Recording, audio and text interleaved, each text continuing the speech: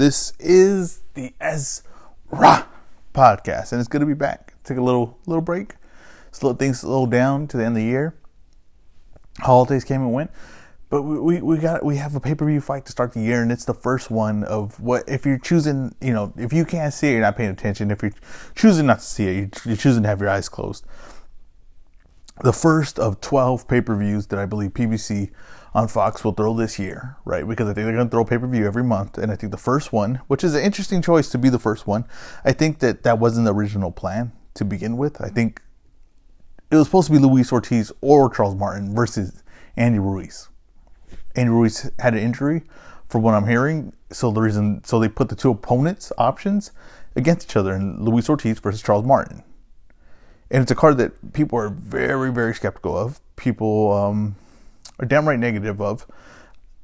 And you would have to think, if you're going to do a monthly pay-per-view, this is not the way you would want to start it. But this is where we're at. This is where it's starting. Questions of how many pay-per-view buys it's going to be and all that. And, those are fair questions, and it's going to be interesting to see, right? If you could just put heavyweights, it's not like it's unheard of. It's been tried before. If you could just put heavyweights on a card and see if it sells. But let's get to the fight. That's what I do. I break down fights. I talk fights. I want to talk about what's going to happen, why it's going to happen, and what's going to happen after that. And when it comes to Luis Ortiz, if he doesn't lose to Deontay Wilder, to me is, at that point, I had him the top 3 heavyweight at that time. I always thought it was Joshua, Wilder, Luis Ortiz. And sometimes the order switched on what order it was. And remember, the only losses he has is because of a vicious right hand from Deontay Wilder on both losses. And if he doesn't have those, no one's really ever been close with him in a fight. Now you have Charles Martin, who has already tried to taste the level, right, of Anthony Joshua and of Wilder and Fury. And when he fought Anthony Joshua at that level, he was no match. He looked levels below it. But he has the highlight reel knockout in the last fight against, Gerald Washington. And I think it was on a card that was going to be, heavyweights were the main event. Had some attention to it. It had some highlight reel, had some, had some retweet factor, had some Instagram factor on it. Sure, it had that. Is there not a few guys that have looked impressive versus Gerald Washington? Yes, he's a guy that, if you have a guy that you consider, trying to get some attention to, and you're going to put him on a card. Gerald Washington looks impressive, but he's not a very good fighter, and he's a guy that you can look impressive against. And that's what Charles Martin did. Now, he did it in impressive fashion. In a fight that was somewhat boring, honestly, up until that one punch that he landed and knocked out Washington. But the PBC is going to... really what they're putting out is one of these guys is going to come out of there, and he's going to be, respectable after whoever wins this fight. Now, I think it's going to be Luis Ortiz. I think that they kind of mirror each other in style, right, as far as like what they want to do. But Luis Ortiz is just technically so much better. His ability, his balance, his combinations, the range, he can fight at any range. Luis Ortiz is legit heavyweight, and I guess what we're seeing here is what has age done to him. At this age, this late in his career, after 2 knockouts from Deontay Wilder, what has age done to him? What does he have left? Is it a big drop-off, diminish? Because if it isn't, and if someone similar to what we were getting, you're getting a top 5 heavyweight. And you're getting a guy that may be able to beat every other heavyweight in the world besides Deontay Wilder. Which he was winning rounds against Deontay Wilder until he got landed with the big shot. And I think that this fight, it could be boring until it's not. But I think that's similar to a lot of heavyweight fights. It's just because they mirror each other so much and they're both kind of looking for the same shot. And a lot of the times, Charles Martin, if he can't find the shot, he kind of just goes stagnant. And Luis Ortiz is so smart that if he doesn't find the shot, he's like overly patient to work his way into the perfect shot, to the perfect opportunity.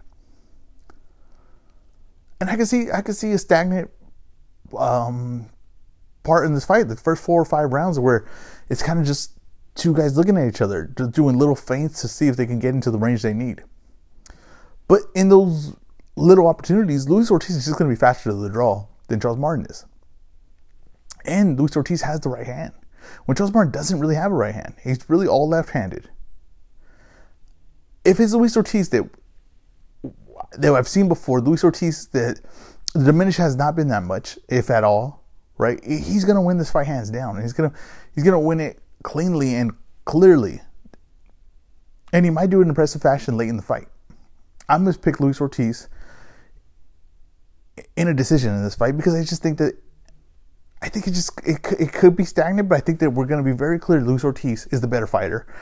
And maybe the matchup was wrong for him in this fight, but the skill level is still there, and he's still going to be interesting against any person. And I think that if he's what Luis Ortiz was, he's a threat towards anyone. And PBC's behind him, and they're willing to put him in a pay-per-view main event, then they're going to put him in the right fights that he needs to be at to really prove himself. And just avoid Deontay Wilder. The counter for Charles Martin in this fight is, he's going to have to get going. He can't just be waiting, because I don't think he has the skill to put Luis Ortiz where he wants him. He's kind of just going to have to take the chances when they're there. Let the left hand go. Be busy, be active, and put Luis Ortiz in a shell. And if he has some age, and he's slowed down a little bit, it's going to take him some time to adjust to, the timing of his punches, because he's got to get used to being in the ring like that. And remember, his last fight only went one round. It was against an opponent that isn't very good. So he doesn't really know what he is still. In a live action fight like that, test him. Dare to be great in this fight with Charles Martin. But if you're going to try to, when you have someone if he's going to be true with himself, he's going to be honest with himself. If you have someone that does your style, but he's better at it than you, you're going to have to take some chances in there. He's going to have to let the left hand go. He's going to have to try to force the pace a little bit in this fight and not get in a staring contest. It does not want to be a staring contest. Co-main event of this fight, you got Frank Sanchez. And Frank Sanchez was supposed to fight another guy, Negron, who was going to be a highlight reel knockout for him, because that's what Negron is. Negron is a big, giant guy that crumbles when you hit him. Negron tests positive for COVID. Everyone's tested positive for COVID. So in comes replacing Christian Hammer. And Christian Hammer is a better fighter than Negron. He's not good enough to test Frank Sanchez, and I think that you might get a worse fight for it, because at least you were going to get the highlight reel knockout in the last fight, with the last matchup. Now with this one, I think you're going to get Christian Hammer, who comes forward but is kind of cautious, so kind of stay home. And Frank Sanchez, who is defensive minded first. He's a defensive fighter first. His mentality, his instincts are defense first. I think he'll take his chances. I think he'll make sure he's winning the rounds, but I don't know if he's going to go all out and look as impressive he did against Ajagba, who gave him those openings. Christian Hammer will go forward, but he's kind of like, he's not like he's blitzing you, or it's not like he's forcing the pace. He comes forward, but he keeps a high guard and a tight guard. I think that Frank Sanchez clearly scores him in this fight, outpoints him, outboxes him, moves around the ring.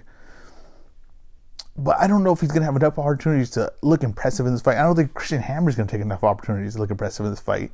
And I'm not sure if Hammer was on the card. I think he might have just been a guy that they could bring in for this fight. And I think that he's the kind of guy, especially if he wasn't looking to fight recently, or, wasn't trained for this fight, I just think that he's the kind of guy that could just be in there to go rounds. Now, when it comes to Frank Sanchez, and I was saying this earlier this week, is no one has changed my mind more, right? A bigger flip more on what he could be than Frank Sanchez did in 2021. I thought Frank Sanchez was just going to be like a mid-level contender and never, ever be able to beat any of the top guys, just always have unimpressive performances. And then when he did it at Ajagba, he really showed that he kind of brings something to the table that, it's funny because all these like weight divisions and heavyweight is so vast on the sizes and the guys. It reminds me of like the NBA. You go through like the big man era in the 90s, right? You need a center. You're going to win, you got to have a big man in the post. Tim Duncan, Shaq, David Robinson. And then you go to like 2000s, like you need a shooting guard that could control the ball, right? He get the ball at any time and get points for you. And then we're at the point now where it's like you need 3-point shooting. You have to have range. You got to be able to spread the floor. We were in the era of the big man. You had Deontay Wilder, right? And I know that Deontay Wilder is only 218 pounds at most points, but he's very tall, very long, and hits harder than any man probably ever hit in boxing.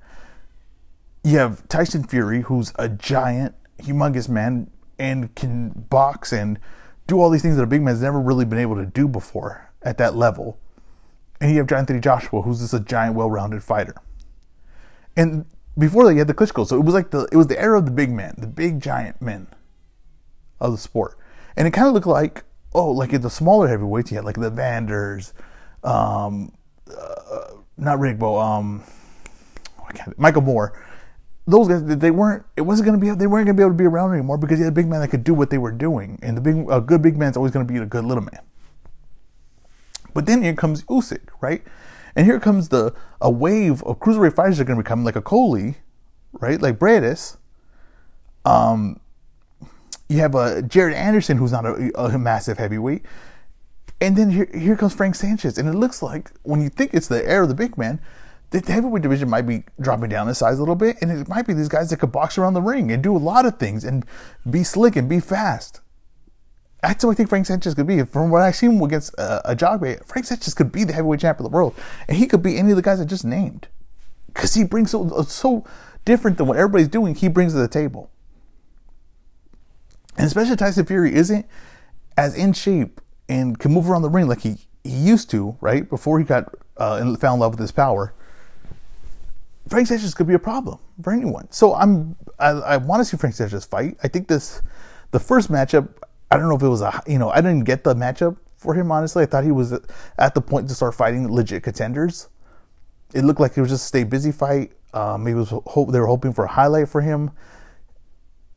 He needs to take advantage of this moment. And I know it's the point is to win the fight, yes. But in a pay-per-view that people are already down on, right? And you have the co-main event, he needs to take advantage of that spotlight and to say, look, I'm here now. I'm dominant. I'm doing what I'm supposed to do, and I'm ready for the top guys. This is that opportunity. Late replacement, none of that matters. He needs to show that he's ready for it. Put me in with anyone in the world. I'm ready to go now.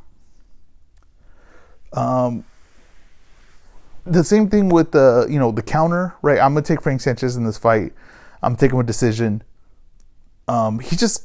He's too good to be hit by Hammer. Hammer's just kind of a straightforward fighter that loops the right, loops the left, and has a close guard. He's come forward, but Frank's gonna be able to turn him whenever he wants. And once he turns him, Hammer has to reset. He's that type of fighter. Frank Sanchez is going to win a decision in this fight. It'll be fairly easy for him. I think he needs to be more impressive than that. I'm hoping he's more impressive than that to just, take the easy decision. And I hope he's there to make a point, prove a point. For Hammer, Frank Sanchez has not been training for you. He's been training for a really tall guy. You're a short guy, a wide guy. Activity is going to be important. When you get into fights like this, activity is so important. And when you're outskilled or that, he needs to put the pressure on, but don't just put the pressure to hold.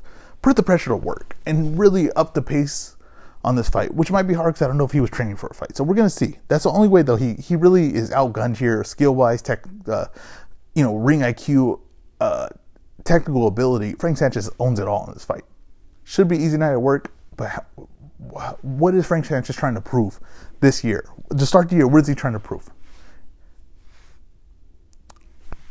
On the undercard, you have Johnny Rice in a rematch versus Michael Coffey. Johnny Rice with a big upset versus Michael Coffey in their first fight. And Johnny Rice was, kind of, when he fought Ajagba, it was actually, it seemed like just a easy win for Ajagba, just getting the rounds right. But if you kind of go back and look at it after the win with Michael Coffey, he did good stuff in there, Johnny Rice did. He just wasn't consistent enough. And he could be at that point of his career, the guy that just kind of accepts that he's the B-side and he's there to lose and not there to win and just get the rounds and not get knocked out. But when he went in there with Coffey, that wasn't when first of all, he was the late replacement in that fight, which, sometimes could flip things on its head. But he was more consistent and he went in with the mentality that he could win the fight.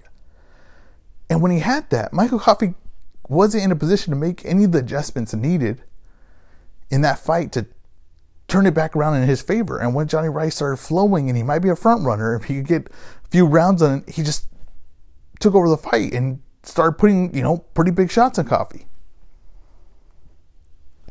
What is Coffey going to do in this fight to change it? Because Coffey fights in a Philly shell, he rolls off the punches, shoulder rolls punches and stuff like that, but he's very slow-footed. He's like cinder blocks around his feet. He doesn't make up for a lot of space, and the thing with Johnny Rice is he's humongous, and he's long, and he could kind of move around the ring. He's kind of light on his feet. So Michael Coffey's got to make up for that. He's got to make ground up somehow. If that's making Johnny Rice miss and countering, right, using his aggression against him, or somehow cutting Johnny Rice off. But Michael Coffey's got slow feet. So my theory is that he's got to go to like a peekaboo style. He's got to put his hands up, put the earmuffs up, and move forward, and not let Johnny Rice just move around the ring and control the, walk around the ring as he pleases. You got to make him uncomfortable, and you got to make him work, and you got to make him you got to remind him that he's the B-side fighter, that he's okay with losing. He's been like that his whole career. Can he remind him of who he was? Or does Johnny Rice now have the confidence that he needed when he saw the glimpses, right, against a Jogbay, glimpses in sparring against really good guys, that he could possibly be something? This is probably, honestly, the most interesting fight in the card. But I think you'll know really early, by the adjustments that Coffey makes, if he can win this fight. Because if he's just shoulder rolling and he's, defensive minded and kind of letting Johnny Rice work, he's going to lose the fight because he will not be able to make up the ground enough to cut off the distance and land punches. But if he has in his mentality that when Johnny Rice misses, he's going to attack, or he's going to put his guard up and pressure and go forward towards Johnny Rice, then you're going to have a very interesting fight. I'm going to go with Johnny Rice in this fight because Michael Coffey is going to have to change his whole personality in this fight. He's going to have to change his whole mentality. Everything he does, he's going to have to change. I don't like to bet on things that I've never seen you do before. And I know what Johnny Rice does. He knows what he does. And if he does it, just like the last fight, this could be very similar. So that's the whole card this weekend. Getting back into 2022.